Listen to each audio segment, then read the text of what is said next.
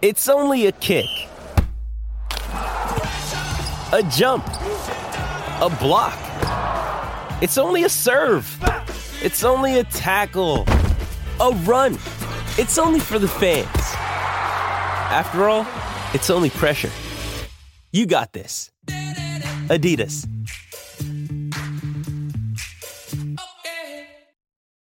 You ready? Showtime. On May 3rd, summer starts with The Fall Guy. Let's do it later. Let's drink a spicy margarita. Make some bad decisions. Yes! Audiences are falling in love with the most entertaining film of the year. Fall Guy. Fall Guy? Fall Guy. That's what the poster said. See Ryan Gosling and Emily Blunt in the movie critics say exists to make you happy. Trying to make it out? Nope. Because I don't either. It's not what I'm into right now. What are you into? Talking. Yeah. The Fall Guy. Only in theaters May 3rd. Rated PG-13.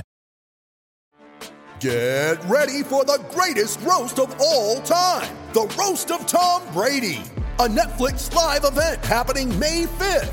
Hosted by Kevin Hart. The 7-time world champion gets his cleats held to the fire by famous friends and frenemies on an unforgettable night where everything is fair game. Tune in on May 5th at 5 p.m. Pacific time for the Roast of Tom Brady. Live only on Netflix. With threats to our nation waiting around every corner, adaptability is more important than ever. When conditions change without notice, quick strategic thinking is crucial. And with obstacles consistently impending, determination is essential in overcoming them. It's this willingness, decisiveness, and resilience that sets Marines apart. With our fighting spirit, we don't just fight battles, we win them. Marines are the constant our nation counts on to fight the unknown. And through adaptable problem solving, we do just that. Learn more at marines.com. Welcome to the Shutdown Fullcast, the internet's only college football podcast. And we say that every week because we can't lie. The FCC won't let us.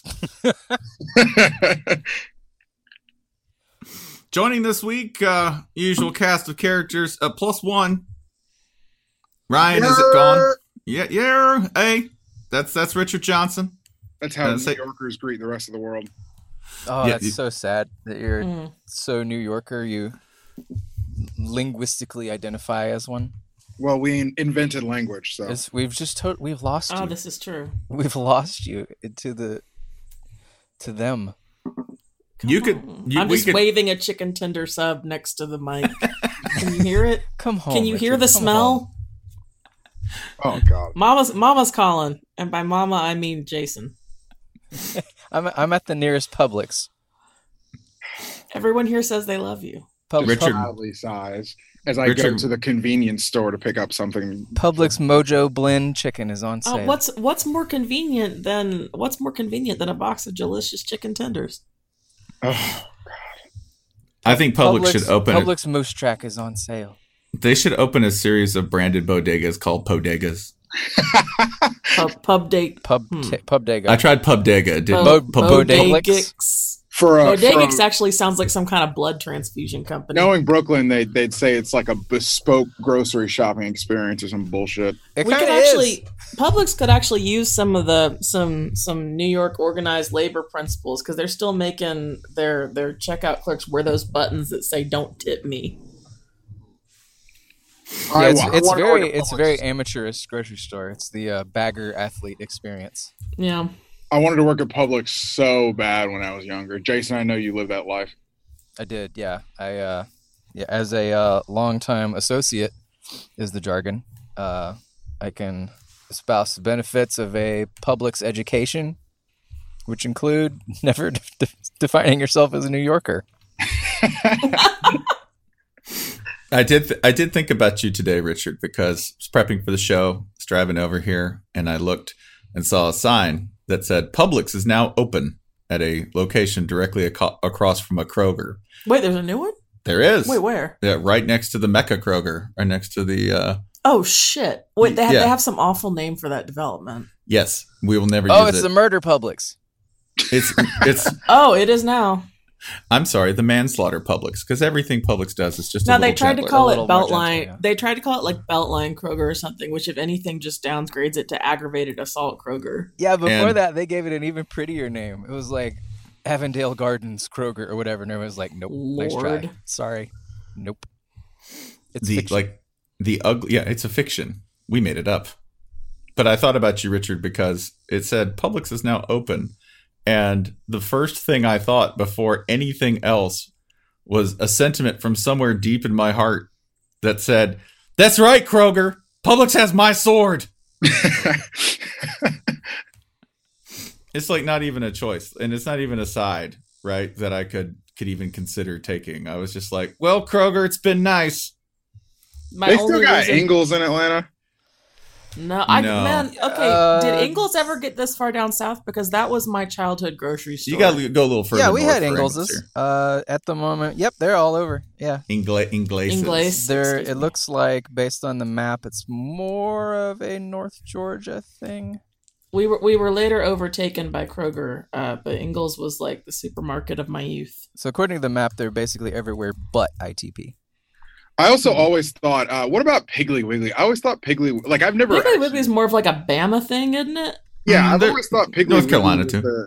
Piggly Wiggly was the thing like all Southerners kind of claimed, but like not a lot of actually. I've never actually seen a Piggly Wiggly in any town that I live in, except Columbus. I think had one. Yeah, they're all over too. There's a few in Atlanta. There's one up in like. I would patronize them just for the name, to be clear. There's one up in like. It looks Dillard. like there's one right between y'all's houses, as a matter of fact. There is, and there's one up in Dillard, Georgia. That when I think I lived in North Carolina for about 6 weeks once before deciding it was a bad idea, like rural North Carolina. Never knew this. Yeah, for like 6 weeks before deciding it was a terrible idea. The only real highlight. We used to get drunk at a neighbor's and just kind of roll down the hill because we had to go up to drink there. And then we could just sort of roll down if things got bad. That's how the entertainment goes in rural North Carolina. You're like, what'd you do? I just rolled down the hill back drunk into my bed. It was good.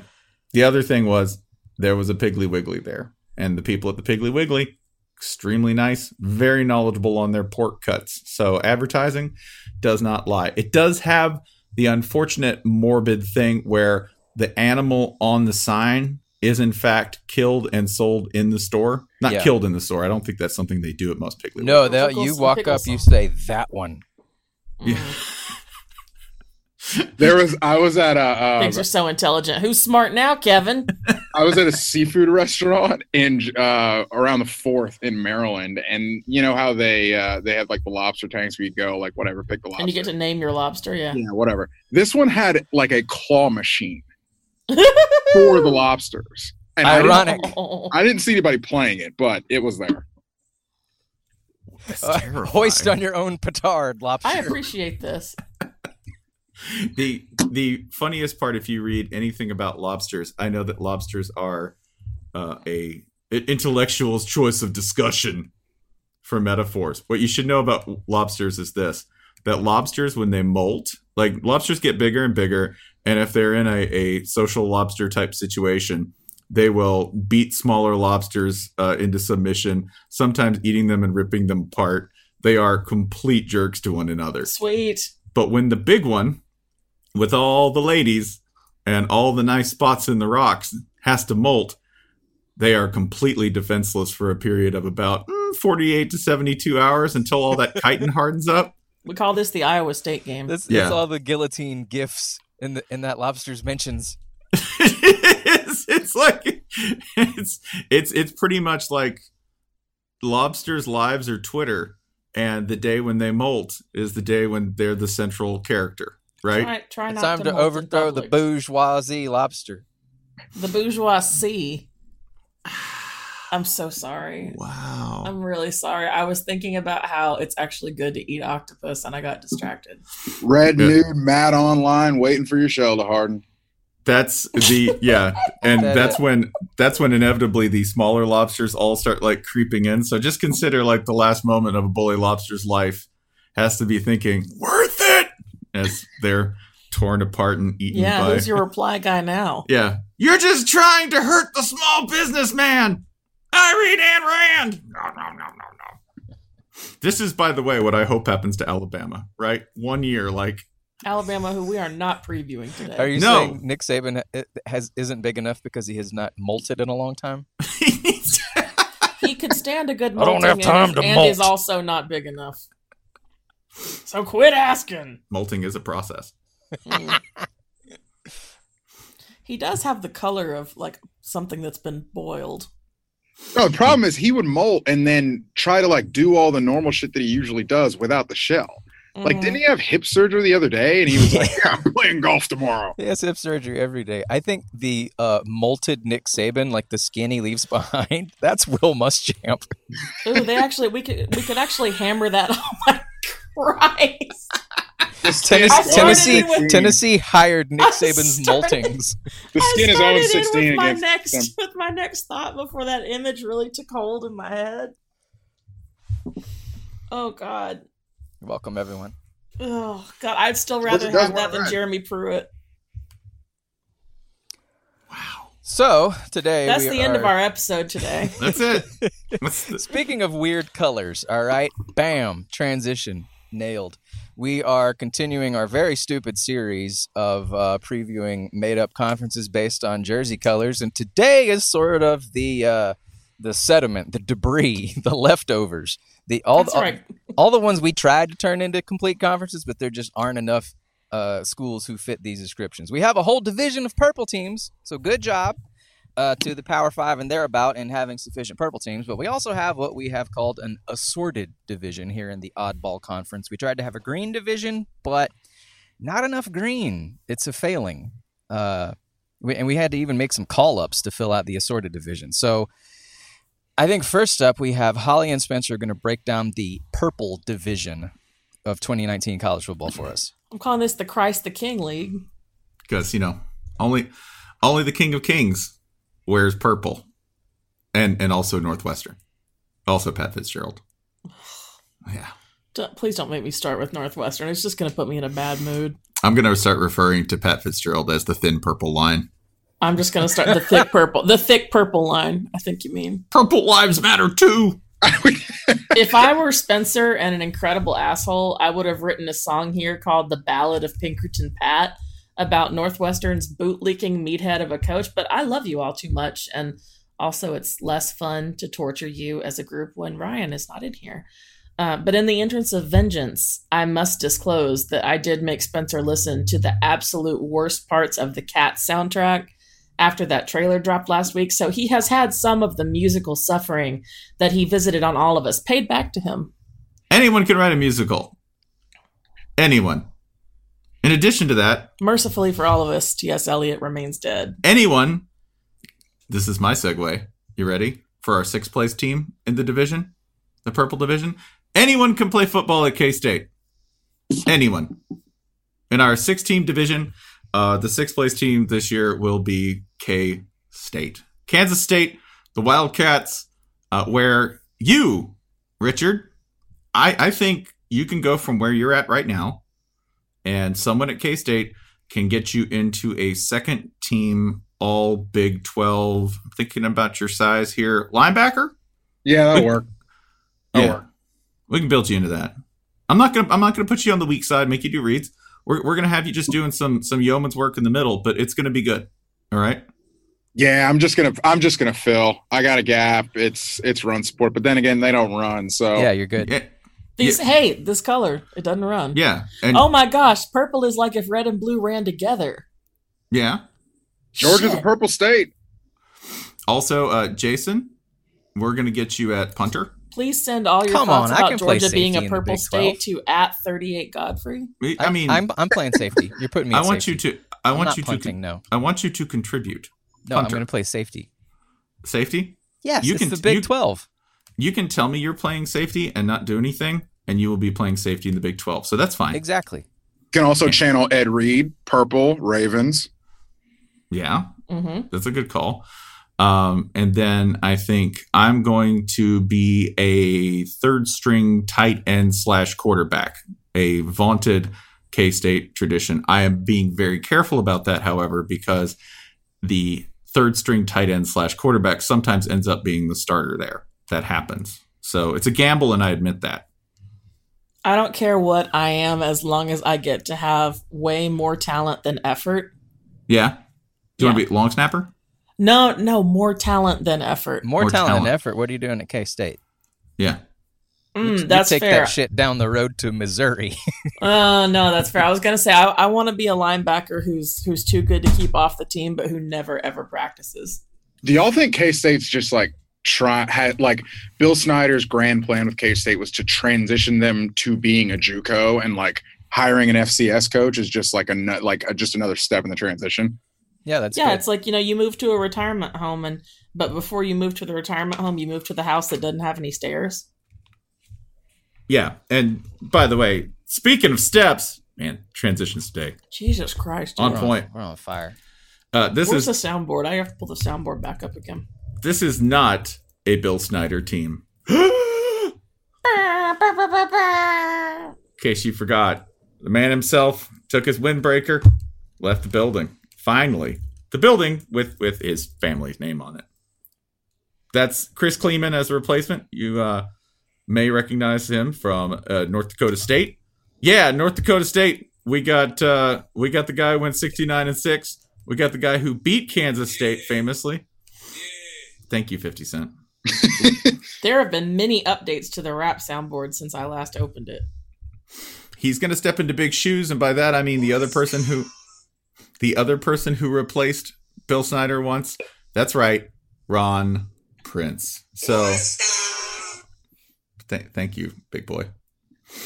So it's going to be an adjustment. I just went ahead and picked him last in this because I don't really see any games that they're like obviously gonna super lose that aren't obvious. But I don't see a whole lot of wins, especially because this team they have 6 road games. 6 real life. That's correct. They have 6 road games. 6 road games at the following: Starkville. What? Okay, that's almost 2 on the nose. The most rural game of the year, by the way. Now, wait, have we talked about now that's rural? We're going to talk about that because Okay. we're ending this, by the way, with Now that's our favorite game show. what I know everyone's most important question about K-State is. All right, if you paid attention at all last year. They have games at Starkville, Stillwater, Kansas. All right, that'll be fine. Texas, and at Lubbock against Texas Tech. 6. How many stoplights combined is that? Between those 6 places, if we take out Austin, I'm going to guess that's 12 total. I think we need to come up with a real answer for this, by the way. Don't let me off the hook. I want to find out how many stoplights we have in the entirety of their road schedule in the metropolitan areas. I've driven through both these states, and I mean like almost all of them. Like I've driven clear across Kansas, and I've driven from the top to the bottom of Mississippi. That Missouri vertical drive is brutal. It is hard. I cannot parse which one was worse. I'm going to go Missouri because it's just, there's featureless. It's just trees. It's like you're running through a screensaver. It's absolutely awful. But Kansas was just so flat. Yeah, but Kansas is infamously Kansas bad. at least has the world's largest ball of string in the middle of it, and they lean into that. Kansas, at least you're gearing up for it. Yeah, Mississippi, that is true. Mississippi did sneak up on me. Like I expected to see things and just didn't. Yeah, there's absolutely nothing there. And I didn't know about gas station chicken, so I didn't even get to enjoy it. Speaking of nothing there, Skylar Thompson's your starter. I don't mean Skylar Thompson and nothing there. That's unnatural, like just unfairly harsh. What I do mean is that there's nothing there in terms of people looking for his hype reel. If you search Skylar Thompson's hype reel on YouTube, it has 557 views. Y'all, it is hard out there to be a star at Kansas State. To further the point a little bit, there's only one all Big 12 preseason player from Kansas State on the roster. That'd be Reggie Walker, defensive end. He had 7.5 sacks, though, so he's pretty good. Anchors the defense. It's got 10 returning starters. They were pretty middling last year, but with any improvement should be enough to buoy them through, 3 or 4 wins. This feels like a rebuilding year, even though they have an experienced offensive line, just because not a whole lot of playmakers on staff. And we're doing things differently, which I don't care. Okay, it's Chris Kleeman. That's cool and everything. I've seen this before. Somebody coming from FCS to FBS. with an absolutely fantastic record and stepping into a difficult situation. They're still a coach in a difficult situation, and there's still a program that's going to be transitioning. So I wouldn't expect too much from them this year. That's why we got them in the basement. The one thing that I will help everyone with and leave you on a high note, do they still have the wee little kicker? Do they still have the tiny kicker from last year? The answer is yes. Blake Lynch, 5 feet, 5 inches. He's graduated, but he's now pursuing his MBA. He has soulful eyes. He does have soulful eyes. Team headshot. Like he's like, hey, I'm here to talk about your portfolio, but I also genuinely care that you're saving for retirement. Yeah, he's listed at 148 in terms of weight. He's like 135. There's no way this dude weighs 148. Like maybe in his heaviest clothing, he weighs 148, if that. But yes, Blake Lynch, the guy who, if you'll remember, there was a clip of him leaping up to high five a teammate because he couldn't reach this 6'1" man's arm. Yeah, that guy is still the kicker. He's still pretty good.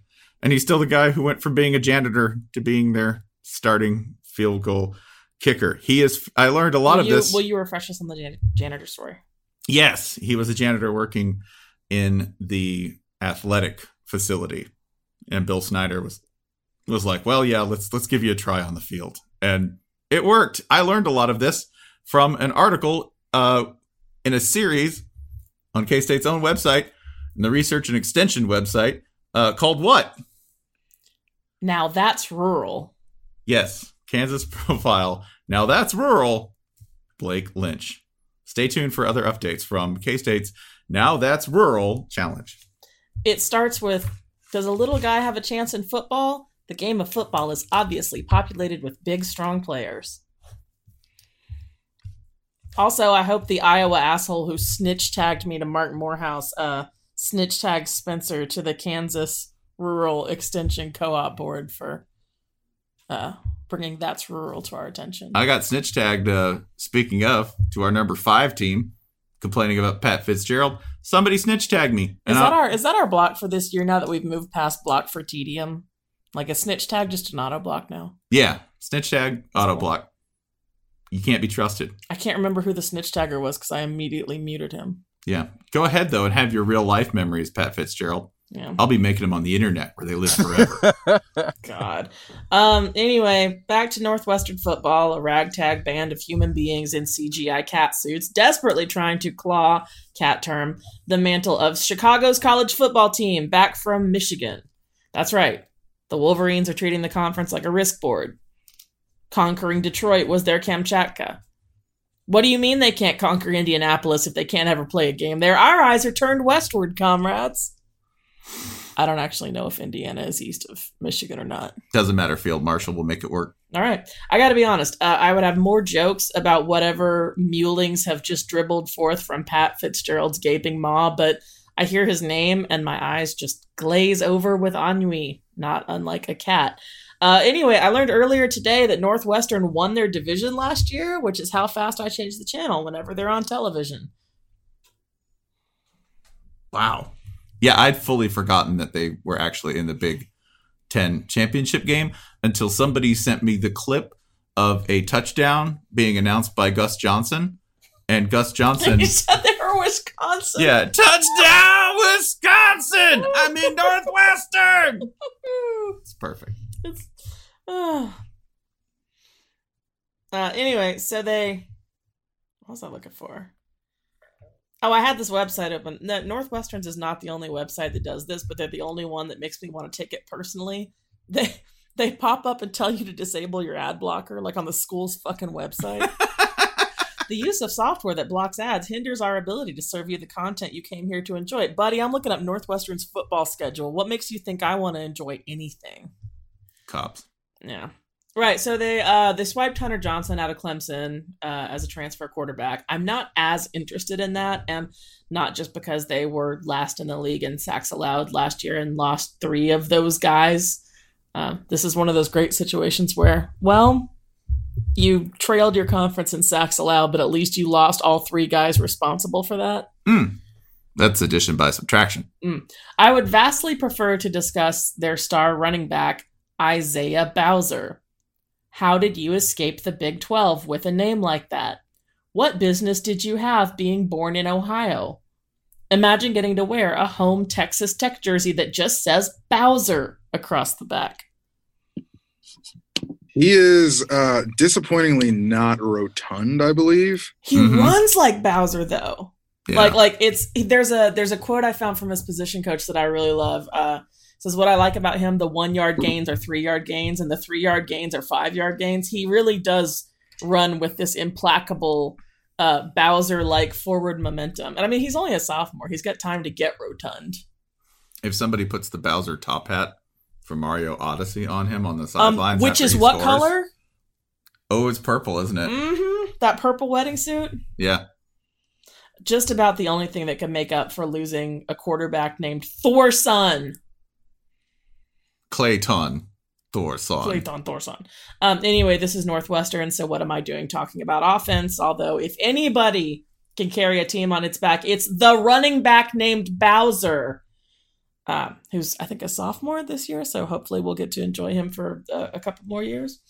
From a cursory glance through my obligatory preseason content vaults, it seems that they also returned 7 of their top 10 tacklers and I believe 8 defensive starters to a unit that carried them to that division win last year.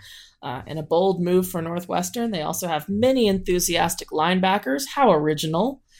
And they opened their season at Stanford. Private school kid fight. Here at Cardinal Venus VC, we have transcended beyond books and imbibe instead the essence of the sun and moon.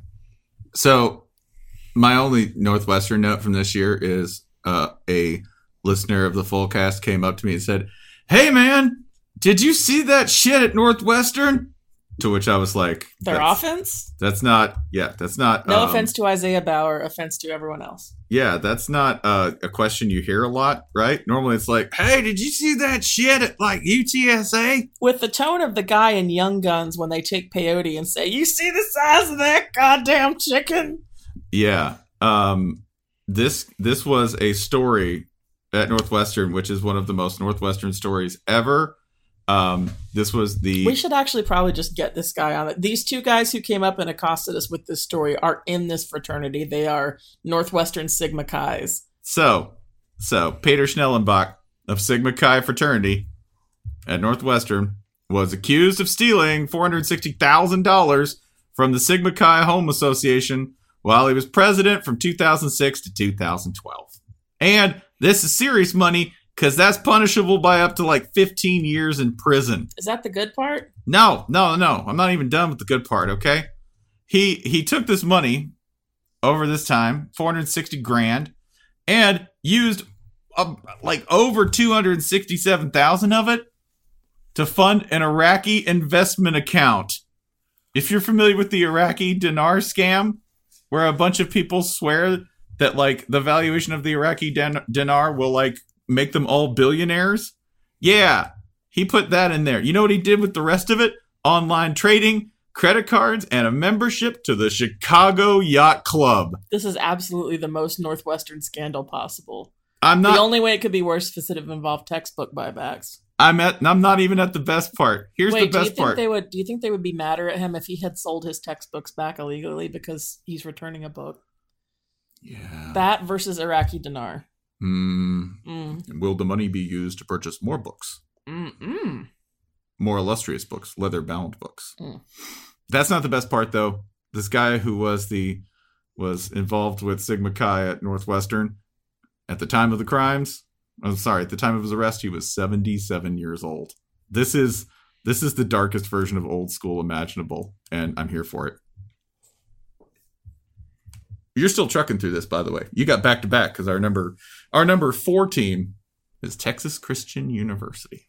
I'm sorry, is that half the greatest matchup in bowl history, the Cheez-It Bowl, Texas Christian University? That is correct. Let's start off by saying you're welcome. You're welcome to TCU, ungrateful heels. I got beef with TCU. Elaborate, please. Yes. They cost me money. How did that happen? Well, let's say, I definitely wasn't gambling on the Cheez-It Bowl because I was in the state of Florida where that Christ, was not legal.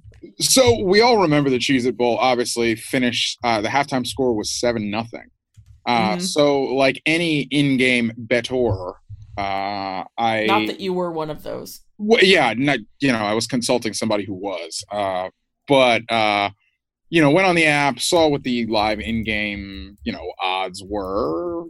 We're expecting a low-scoring second half just based on the game, and I said, well, it looks like that there are pretty good odds on no points being scored or no touchdowns being scored in the third. Oh, I remember this. Oh God, I remember when this happened to you. Yes. So I remember the incident rather. Yeah. Yes. So let's read these timestamps. How close was it? I'll pull up the box score real quick. But what I do remember was taking the bet, or if I would have actually taken the bet. And like it was going like way too well, but not in a sense of like worrisome. But I probably should have been pretty worried. So the third quarter goes on pretty much without incident. I mean, like nobody really got close to scoring in the game until a really like a way too short punt that was returned pretty impressively by TCU. So TCU gets this pretty good punt return. They're in business. I think they were like around like the 30-yard line or something. And I was like, with like 4 minutes to go. So I was like, all right, we're really done here. And then obviously TCU's Cheez-It Bowl offense showed up and they couldn't get anywhere. So the clock is running down the end of the third quarter. I am feeling good. We are living good. And then Shehu Olanolua breaks off I think he broke off like a long run, got close. They're 1 yard out. And then the time runs out and ESPN like goes to commercial. And so it was like, okay, like they didn't score a touchdown. We're good. Like I cashed out. They come back from commercial and literally the ESPN broadcast is like, yeah, unbeknownst to anybody, they did the review while we were gone for commercial, gave him the touchdown, and we are putting 3 seconds back on the clock. And we're on Twitter watching this happen to you in real time. Literally never gamble. Ever. This was like not even a top 30 crazy thing from this game, and yet for us, it was one of the most special moments. The worst thing happening to somebody I knew personally. It was truly incredible. That was Jason, I'm looking at the post right now. TCU put in a quarterback with drop foot. Yeah, that drop foot. Yep, he ran around for a little bit too. Yeah. Yeah, he was stumping around out there. Let's add injury to insult. A receiver with 0 receiving yards got ESPN's scholarship player of the game bullshit. Yeah, TCU's SID caused a sideline infraction. Jesus. 6 picks. Have you noticed that it's always Christian schools from Texas whose SIDs are causing midfield? There were 2 interceptions on illegal throws. Gary Patterson iced his own kicker. Oh, I just want to keep talking about TCU football past, but I suppose we need to move forward onto TCU football futures. Oh, which, hey, that sounds like a shady investment scheme, doesn't it? How's that for a fucking segue? Spencer just walked out of the room, I assume in disgust. Anyway, receiver Jalen Reagor, in addition to having I don't know if that's Reagor or Rigor, and I'm sorry, but I got distracted by the fact that it sounds like a Game of Thrones dragon name. There is a dragon named Rhaegar, so I'm just going to call him that. He's incredible, and that's the best news they have on offense. They do have an O-lineman, Lucas Niang, who's also really good. Both of them, the reason I bring up these 2 specific players is both of these guys are good enough that the Fort Worth Star-Telegram is already worrying about them skipping the bowl game. Like, they did this yesterday, July 21st, in an article. Pre-hand-wringing over the notion of these guys skipping a bowl game. That bowl is like maybe the Alamo Bowl tops. So yeah. The stakes aren't high here. They're worrying already that the Alamo will be forgotten, which I hear is kind of a big deal for them. So part of the problem in that game was not having a quarterback, and that's still kind of a problem. They've got a K-State transfer quarterback, which is sure. Alex Delton is the favorite. They have a starting running back, Sewo Olanua, who is a returning 1,000-yard rusher. Yay. He was pulled over for weed possession in May. Boo. They get a couple big pieces. DT Ross Blacklock and safety Ennis Gaines are both coming back from injury, but still so injury-plagued that they had to cancel the spring game. I'm a little concerned about that. Gary, buy more athletic tape and ice packs. In all caps is just my next line of notes. I'm just making a shopping list for our pal Gare Bear Nucleaire. Road games is the other thing you want to know about TCU to sound smart at parties. There are 6 of them. Manhattan, Stillwater, West Lafayette, Lubbock, Norman, and Ames. Ugh.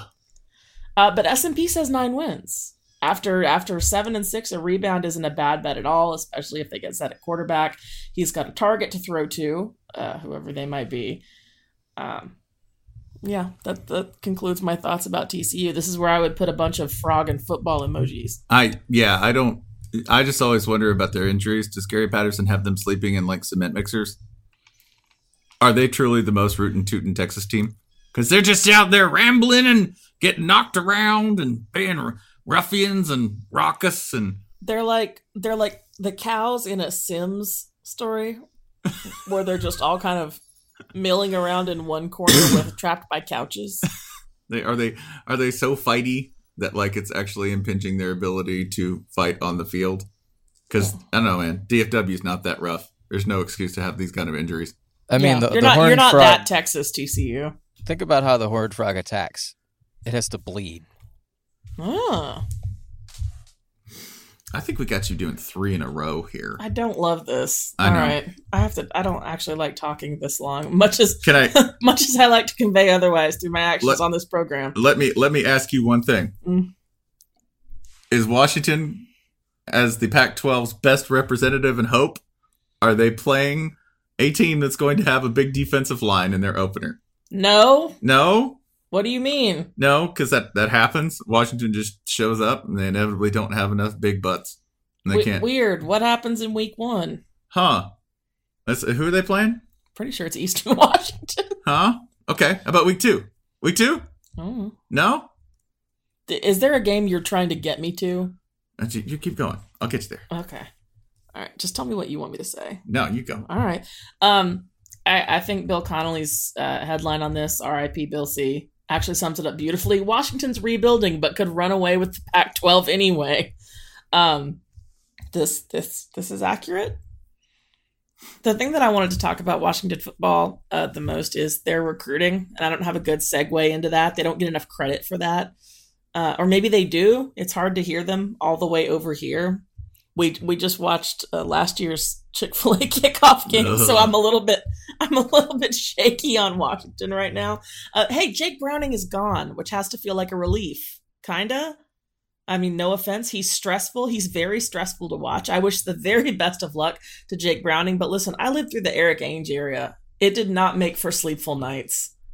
I feel like Jake Browning and Washington football are both going to be, if not better, then at least more relaxed and comfortable. Now that you're apart, you'll see all of these things. Yeah. That you didn't see before. Yeah.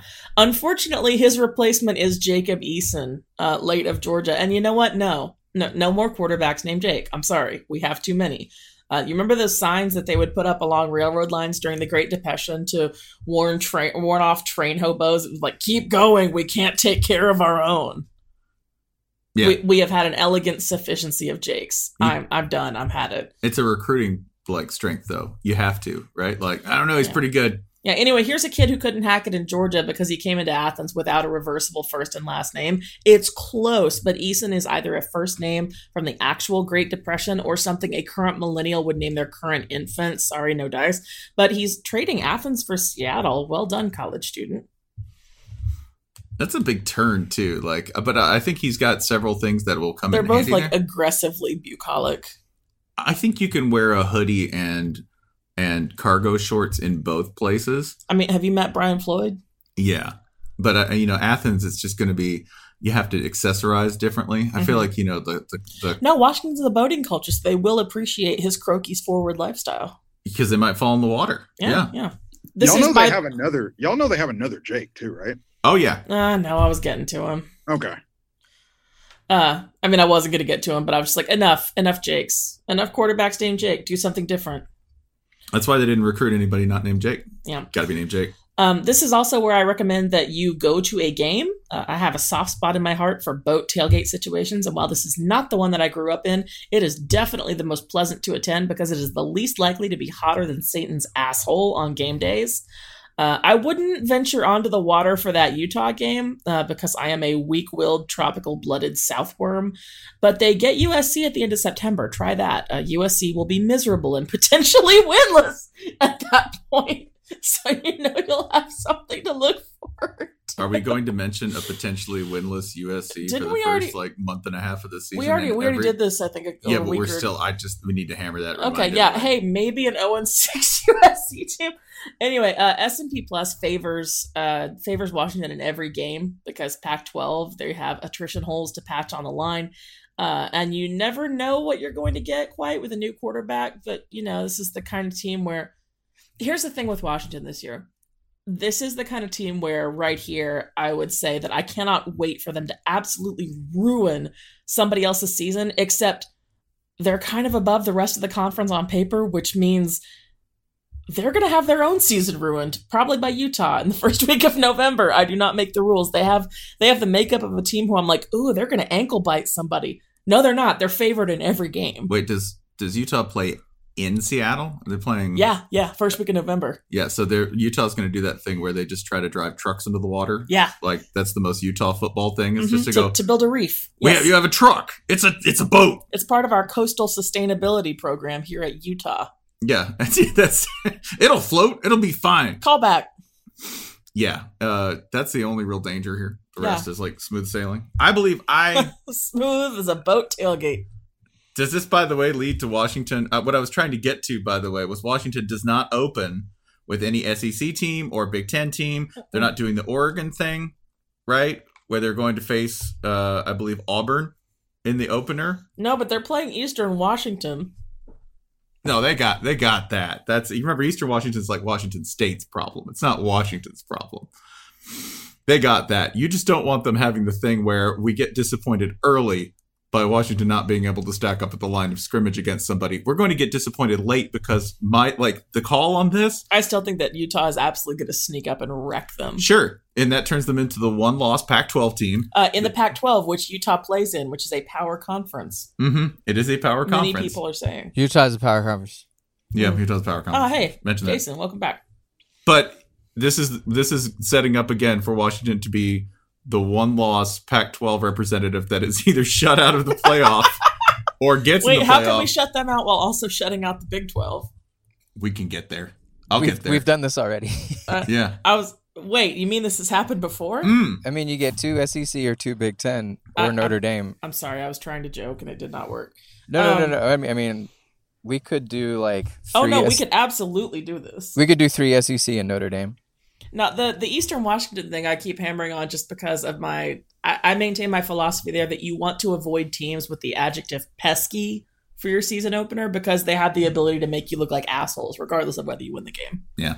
Yeah, because week 1 is like the week where even coaches are like, oh, we don't fucking know what's going to happen. It's all we can. My all-time favorite week 1 story was always I was embedded with my alma mater at one point, and they had a recruiting coordinator who was very young even for a recruiting coordinator, like mid 20s if that. And I was asking him about what's the hardest thing to teach kids, some of whom are still 17 at this point. I think this was one of Dooley's really young teams. So it was that long ago, and he looked straight at me and he was like, getting them to remember to all pack socks.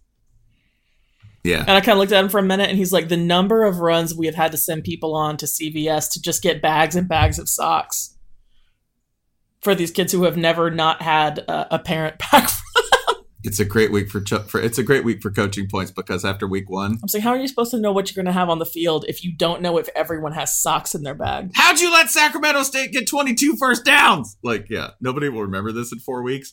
But there'll be some embarrassing things that happen in week 1 to even really, really good teams. Yeah. And to be fair, in week 1, I can't be trusted to pack socks in my own bag. No. This is not. I'm just saying we're all adjusting. So that takes us to the top 2 teams here in the Purple Division.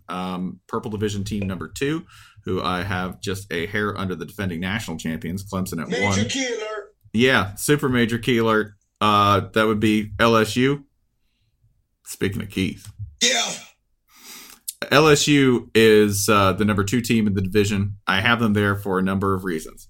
Every offseason, Richard, I want to play a little quiz game with you, and I promise you'll know the answer. The category is LSU's offense. All right. And we're going to play this Jeopardy style. I want you to answer in the form of a question. Got it. All right. And that's this. Run pass options. The category For LSU offense. And the answer that you need to provide, or the question for, is run pass options. 3. For LSU? Yes. For LSU offense. Run pass options for LSU's offense. I mean, they're just running. It's LSU. I don't know about passing. Boop, boop, boop. The correct question we're looking for is, what is this year's bullshit that they say they're going to do, but... Why you got to just spring a game? This is something you do to Ryan. You don't do this to a guest. Listen, Richard is an adult. He can handle it. All right. I'm sure he can handle it. It's just rude. It's very rude. Right. Didn't Coach O say last year, he was like, yeah, we wanted to run 5 wide, and then we realized we didn't have 5 wide receivers. Which, all right. Run 5 wide, didn't have 5 guys. Go get 5 guys. I'm hungry. Yeah, no, they did say that, but I mean, I know what he means. It's just the kind of thing that a coach really shouldn't say out loud, because everybody will go to the depth chart and go, hey, these guys are really good, right? That's not what he means. They didn't Bobcat Goldthwait, SEC analyst. Yes. They didn't know if they could depend on 5 guys to know what the play was every single time, right? And that's like the kind of bracing honesty that you appreciate as a reporter, and that as a fan, it probably isn't something you want hitting your ears. Does that make sense? Yeah, I mean, but underwhelming projections, or underwhelming the things that your recruiting ranking would lead you to believe is a feature of LSU, not a bug.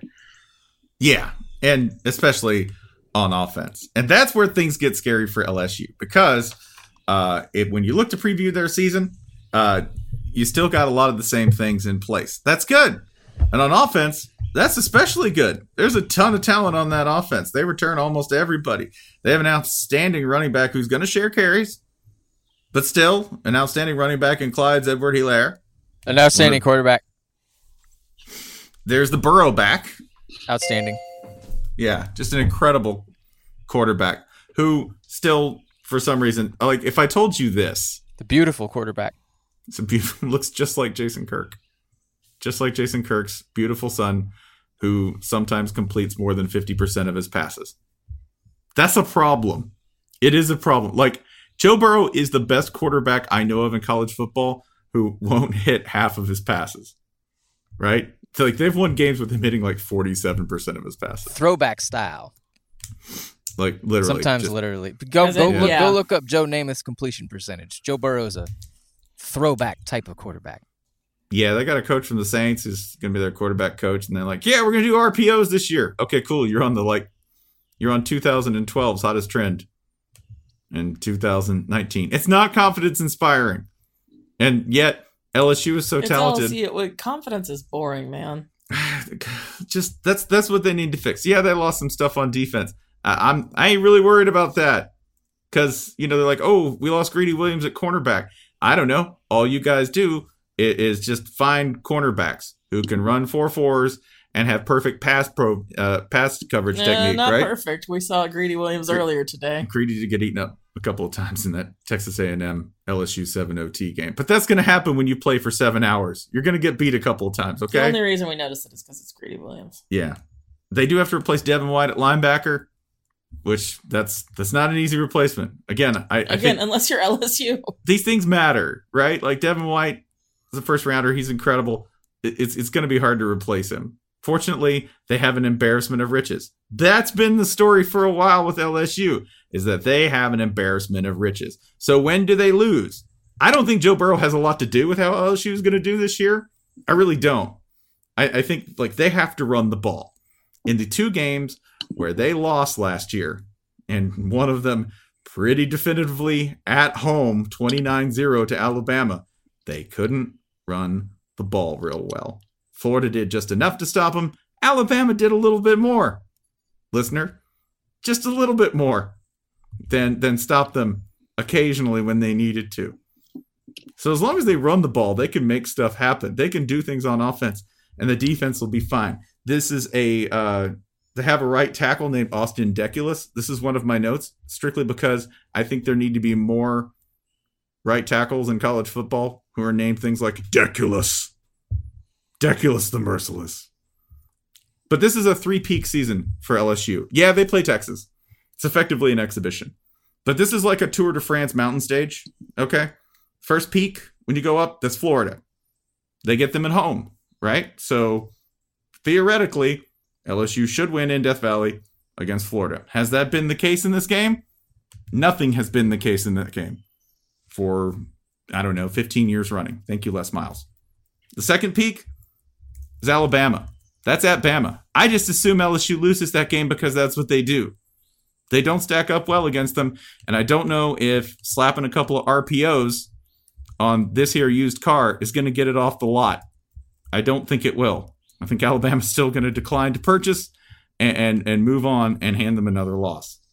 But then coming down from the Bama game, here's the trick. Their season could catch up at Ole Miss. I know you go, oh man, Ole Miss, they're awful, and I don't know anything about them, but I'm pretty sure they're awful. Yeah, but it's going to be the week after Bama. And traditionally, the week after you play Bama, the body blows theory holds, you're not going to be in great shape. No one on that team is going to be in great shape. So that's a problem. And then Arkansas is right behind that. That's probably the trickiest stretch. And I'm not saying because those are better teams than LSU, because by roster, there are very few teams in college football that are better than LSU. I'm just saying the timing sucks.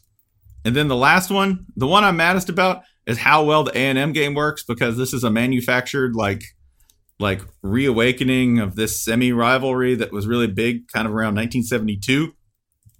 Damn it, it really works. I know the 7-0 game sort of kicked this into overdrive, but having A&M at the end of the season to be not the rival. I didn't say you had rivals, LSU. Would never. You hate everyone, and there are no rivals. A&M, of course, has no rivals either. No. Not thinking about you. Not about anybody. Not hearing the soft mooing in the moonlight. Ew. You're missing my favorite LSU fact, LSU roster fact this season, which is the backup running back named Leonard Fournette. Ooh. Leonard, yeah. Sibling. No relation. That name probably rings a bell. But yeah, that's their third peak. So you got 3 hills you gotta climb, and you have to manage the rest in between. LSU. As always, as we have said for, I don't know, at this point, 16 years running, this is a potential national title team. They could also lose 2 or 3 games in stupid fashion. And the thing that's going to make or break that is production on offense and beating Alabama. Having said those 2 things, it sounds a lot like they're not going to beat Alabama. So you can just go ahead and pass on that. Buddy, if we're talking LSU, they could be a national title team and lose 2 games in stupid fashion. Yeah, come on, don't box them in. That's true. So yeah, the last thing, by the way, considering how they play certain games in this series, how's that kicker? Yeah, he's a freshman, and allegedly just going to throw him right in, Cade York. So good luck, Cade York. I hope this is the last time I hear your name, because if I hear it again, it'll probably be because you missed something important. Finally, number 1 in the division, there's Clemson. Huh. Yeah. Noted football enthusiasts. Yeah, let's just beat. This is quick. Everybody. Let's just beat. Yeah, they do that. Yeah, here. Sure, they lost 3 first-rounders on the D-line. That's probably going to matter. They probably won't be as good as last year. By the way, go look up how obscenely good they were last year on defense and realize that a step down from that still puts you in the penthouse, right? This is like, oh, now I'm of the castle. Of the penthouse of the castle That your coach bought. Mm-hmm. That looks like a La Quinta. The Dabo Quinta. Yeah, they're still really insanely good. Xavier Thomas is the guy to watch as a replacement on that D-line. Brett Venables going to have him ready. I feel very, very uncertain saying anything is absolutely certain in college football, but Brett Venables going to have him ready and do a bunch of confusing stuff. 100% something that I am confident saying. That leaves the offense. And guess what? They get pretty much everybody back. They got to replace a couple starters on that line, but that line's real deep, and they've rotated not only through camp, but during the championship season in 2018. There's just an embarrassment of riches all around. What games can they lose, do you ask? With Trevor Lawrence throwing to Justin Ross and T. Higgins. T. Higgins, by the way, best bad ball catcher in college football. Like, don't throw it right to T. Higgins. Make T. Higgins, like, get a jetpack and, fly 200 feet in the air to catch your errant pass, because he will get it. He might drop an easy 5-yard hitch, but T. Higgins will catch the ball that you threw with the hand that was holding, like, a bunch of cotton candy, right? Now, cotton candy's sticky. Let's go with something sloppy, like a bunch of, like, okra that you just washed. Yeah. This is one of my worst metaphors, and we're just going to drop it right here. That's a damn okra ball. He'll catch the okra ball. Well, you're in the right state. That's true. Trevor Lawrence, throw T. Higgins that okra ball. Wait, hang on 1 second. I have to measure the distance from Clemson to Irmo, South Carolina. Yeah, it ain't that far. But where on earth could they lose? Well, they do play Texas A&M, but even then, not a conference game. In conference, they're really like their only challenge. It's further than you think. It's like 2 hours. Irmo's like way closer to Columbia. But we'll have to. Irmo, South Carolina, home of the greatest agricultural festival in the United States, the Okra Strut. And there's Trevor Lawrence right there in the middle of it, guaranteed, getting that okra ball ready. We should go to the Okra Strut. But yeah, their road schedule is a joke, and I only say that because it's funny. NC State. At South Carolina, oh God, they're going to hammer South Carolina. Tab on the Okra Strut website, Okra News. Louisville, UNC, and Syracuse. So let's see. That's NC State, South Carolina, under Will Muschamp in year 14 of his coaching tenure. It's going to turn around any minute. Of his carapace. 2 first-year coaches at Louisville and UNC in what could be gently termed as rebuilding years. And then you're like 4th string quarterback versus Syracuse. Yeah. That's fine. Yeah, you're going to be facing Tommy DeVito at Syracuse. That's no small thing right there. I'm actually kind of serious about that. That's a tough road game for them. That's what qualifies for a tough road game. Everything else is just like really easy. So are they going to make the national championship again? Yeah, because they have a bye or extra rest before their 3 toughest games. Ta-da! Congratulations, Clemson. You're going to be the ones who, give Washington false hope for a quarter before crushing them as the Pac-12's representative in the National College Football Playoff. They're the top in the purple division, and, they're, like, really well set up to win the national title again. Sorry, didn't mean to, like, take all the drama out of the season, but, pencil them in. It's all right. Now we can do the back half of this preview. I think just like last year, the drama is from number 3 on down, and that's fine.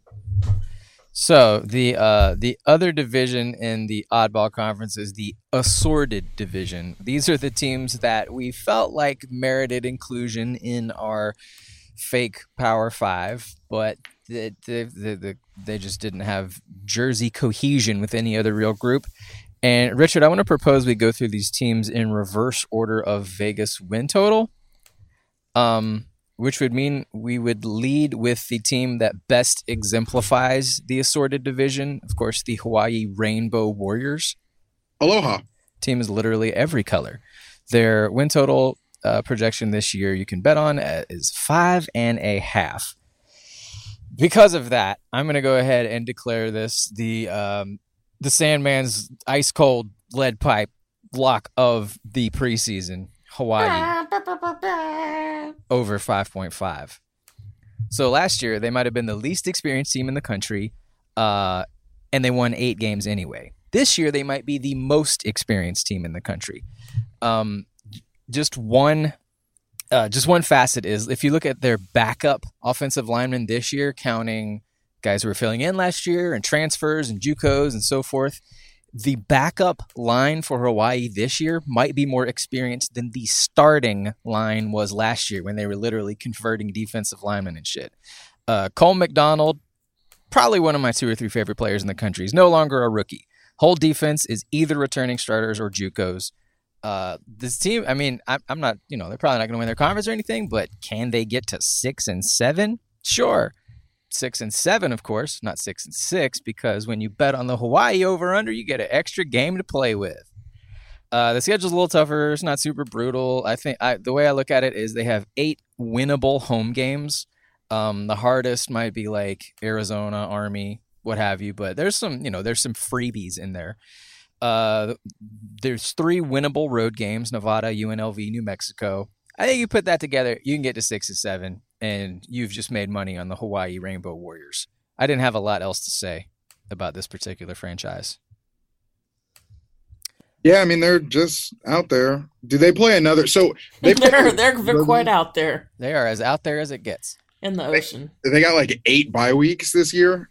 Everybody's got 2, and then Hawaii gets the extra one because they always play week 0. Well, it's actually the other way around. Everybody else has 2. Hawaii gets 1 because they're playing so damn many games. If they were to make the Mountain West title game and the playoff and the national title game, they'd have to go 16-0. At which point, they're the fucking 72 Dolphins. Well, they still play in the old Pro Bowl stadium. Dolphins? So, unless Hawaii makes the New Year's 6, they will almost certainly be playing in the Hawaii Bowl, where they will very likely draw the other team that has a Hawaii Bowl tie this year, a team that makes the assorted division of the Oddball Conference because we have assigned them the color white. We're referring to Richard Johnson's BYU Cougars. You love to see it.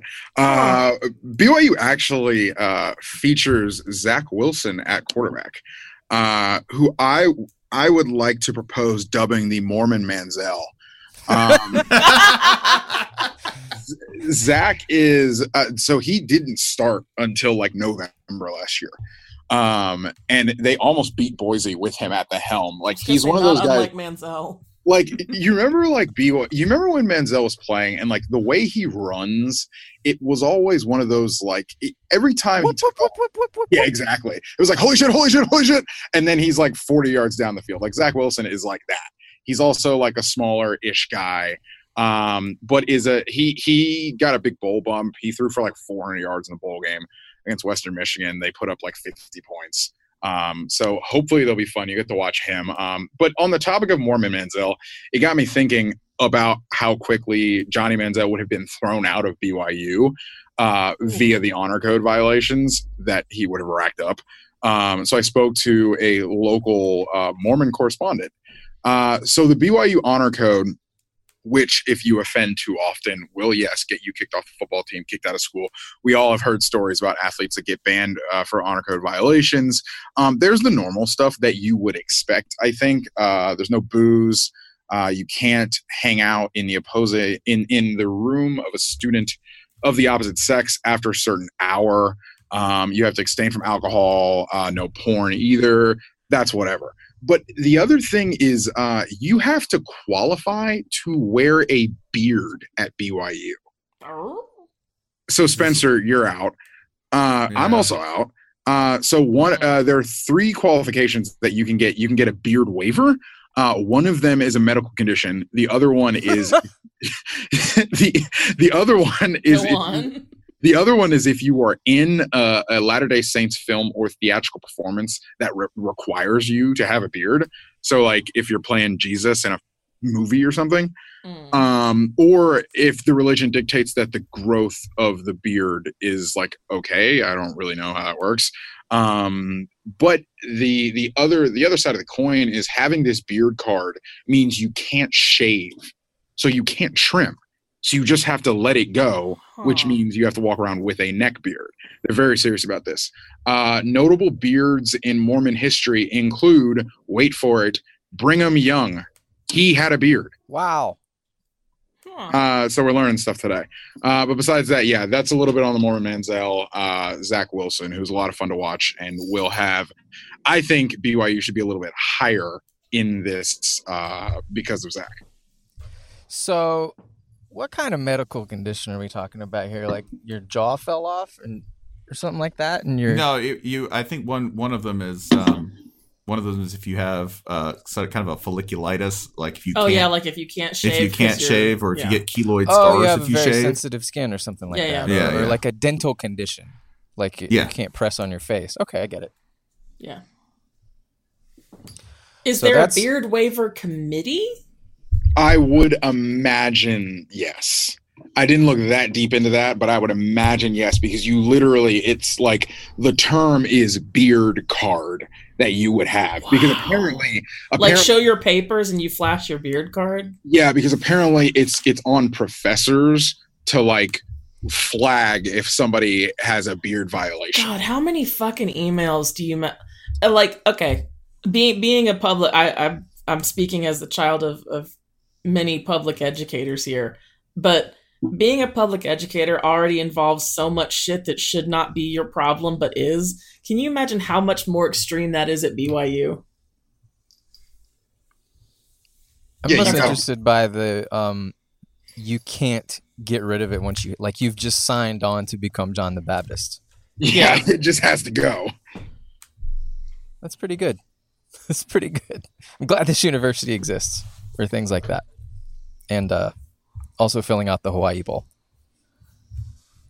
BYU also goes back-to-back. If I'm reading the schedule right, they go back-to-back Knoxville, Los Angeles on the old schedule. Sure. So hey, that's what I did. That's my thing. No, excuse me. They don't go to Los Angeles. They host USC. Oh, so never USC, mighty USC, is playing a road game at BYU. Cool. Yeah, that's about all I got on BYU. Oh, USC's going to lose that game too. Yeah. We forgot that's that. Done. If we can get up to like 20 mentions of USC going 0-6 by the time kickoff starts, I think it'll actually happen. I have some thoughts on this. I know it was going to astonish you, but I really feel like this show is serving as the necessary ballast to all the cosmic imbalance of years and years and years of ranking USC for no goddamn reason. Oh yeah, we will intentionally underrate USC until very, very proven otherwise. We are restoring balance to the universe. Like USC went 9-3. Did they? I don't think so. I didn't see that. Nope. It's fiction. Can't prove that. Next up in the assorted division is the first of a couple of green teams. We didn't have there goes a jet overhead. Looks like that's just a commercial jetliner. Nothing exciting to report. Michigan State is down for 7.5 wins this year, which feels a little bit low to me because they return almost literally everybody. I think if they can stay healthy, I think then you're looking at like Mark D'Antonio's probably his dream vision of a football team, which would be it's 9-4, hideous 9-4, and it goes to befoul some bowl game in Florida on just like December 28th or some awful day like that, you know? So, I mean, we know what Michigan State's going to be. Like, who cares? I'm sure they have like 19 really good linebackers and whatever. What I would prefer to do here is to go through their schedule and see how many of the teams they've played they have like an especially gruesome, brutal series with, and to see how recently the most gruesome, brutal game was. And I've also sort of ranked these from like, that could be a normal football game to like, oh God, don't watch that. So it starts with Tulsa. They've never played. Tulsa, guess what? You're in for a treat. You're going to love it. You're really going to love playing Michigan State. Next would be Western Michigan, which it's been a little too competitive for MSU. 1985 MSU 7, WMU 3. That's what we want to go for here. Yeah. Third on the list, Rutgers. So we're already to Rutgers, and we're going to go with 2018 because MSU is 4 minutes away from losing to a 1-11 team that gained 217 yards that day. This is Michigan State football. You're even capable of almost losing to an especially bad Rutgers. Next up, Illinois. In 1962, Michigan State went from number 7 to getting blown out twice, to blowing out number 9 Northwestern, to losing 7-6 to a 2-7 Illinois. Michigan State has always been Michigan State. Maryland, you're next. 1950, when number 2 Michigan State misses out on what would have been the country's best national title game, thanks to Maryland's defense outscoring Michigan State's offense. And now we're to the ones where it's basically every year. Like, those are some special years, but everyone else on this list, it's like Michigan State, Penn State, right? This is disgusting every year. 2017, Michigan State won by 3 in a game with a 3-hour rain delay that was so long, I think it had multiple pizza breaks. Michigan State, Wisconsin, that sounds disgusting, but this is actually the only team that can get a good game out of Michigan State. They've had thrillers with Hail Marys and all that. So, like, actually, Wisconsin, I should move them up around Tulsa. Let me do that. Okay. Next up, Michigan State, Ohio State. Now we're into the really fucking grim stuff. This game every year is 17-16, and the team that actually had something to play for gets the 16. Next is, here's a good one, Arizona State. Not only do you have Mark D'Antonio versus like the NFL version of Mark D'Antonio, these teams, their history, they played 3 times. Nobody's ever cracked 20 points. The average score is Michigan State 14, Arizona State 13. Ranked, Michigan State is 0-2 against unranked Arizona State. So Michigan State comes rolling into this game at what would that be, like 2-0 or whatever? Yeah, they're going to lose. 2 games left. Michigan State at Michigan. This sounds like pure hell because it is. Every single year, the top of that list is going to be that 6-year run in which Michigan State never scored. This was in like the 1930s. And finally, the most Michigan State game of the year, Michigan State at Northwestern. The only team in the country that likes this shit even more than Michigan State does. The pinnacle experience, of course, is 2006. Michigan State's 35-point comeback in a game with, I think, 6 total turnovers. One of the stupidest games in the history of football. That will be...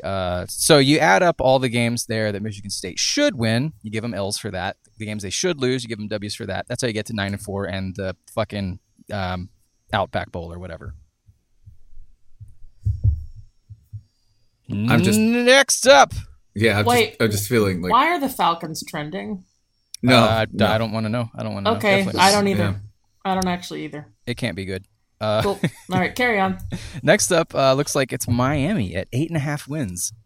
My favorite factoid about preseason Miami previews is old buddy Bill Connolly for Miami's weakness in his preview at Redacted Outlet. It literally just says the forward pass as the weakness. So Miami will be me and Spencer's dearly departed alma mater's week 0 opponent in hot, stuffy Orlando. If anybody has a ticket to that game, definitely don't tell me that you have one. Definitely don't hook me up with that ticket. I definitely don't want to go to that game. Definitely don't want to. Besides that, Miami strikes me as interesting because Miami may have the most like, fuck this, why am I here, like organizational turnover in the last few months. Like Mark Richt left in a you can't fire me, I quit type thing where they were like, hey, you should probably fire your son and stop calling plays. And Mark Richt was like, nah, I'm out of here. And then Manny Diaz, who had previously left to go to Temple to take the head coaching job, they went back and got him. And then there's Dan Enos, who, if you forgot about Dan Enos, he is now Miami's offensive coordinator. The biggest Miami controversy of the offseason, give or take, would be whether or not Dan Enos ghosted Nick Saban. Apparently, Dan Enos left in the middle of the night, so they say, his previous job at Alabama, causing a staff meeting the following morning where Nick Saban reportedly, by our friend Bruce Feldman at The Athletic, said, where the fuck is Dan? And nobody had an answer for that question. That caused the literal Twitter statement from Dan Enos to come out that says, "I would never leave an employer without telling them that I was doing so. No ghosting here. Blah, blah, blah, blah, blah. Nothing but respect for Nick Saban. Da, da, da, da." I cannot imagine what would be more embarrassing than having to, as a grown man, go on Twitter and say, "I did not ghost my previous boss." And what up to Pat Fitzgerald, who thinks phones are the death of society anyway. And then there's also Tate Martell, who pieced out of Ohio State. He is transferring to Miami. Excuse me, Tathan Martell. Transferred to Miami and will play quarterback for them after receiving a waiver by the NCAA. He left Ohio State after, among other things, incumbent quarterback Justin Fields coming onto the team. They had war words on Twitter. Justin Fields also went behind Tate Martell's back and liked a lot of Tate Martell's sister's Instagram posts in one of the most online things that happened last offseason. So Miami's coming into the season with plenty of baggage. And it's going to be very interesting to see if Miami can erase the bad taste of our mouth of the Pinstripe Bowl in one Yankee Stadium where they got absolutely blown up by Wisconsin. By the way, in case you don't know if things have irrevocably changed in terms of what your job is in college football. Are we referring, of course, here to the Shutdown Full Cat? Yeah. Hello? Make yourself known, son. The Instagram feud between Fields and Martell, all of those likes undone in about 24 hours. So Yeah. this was a paid professional's day at one point. Was this? You got to get that kid to undo those likes.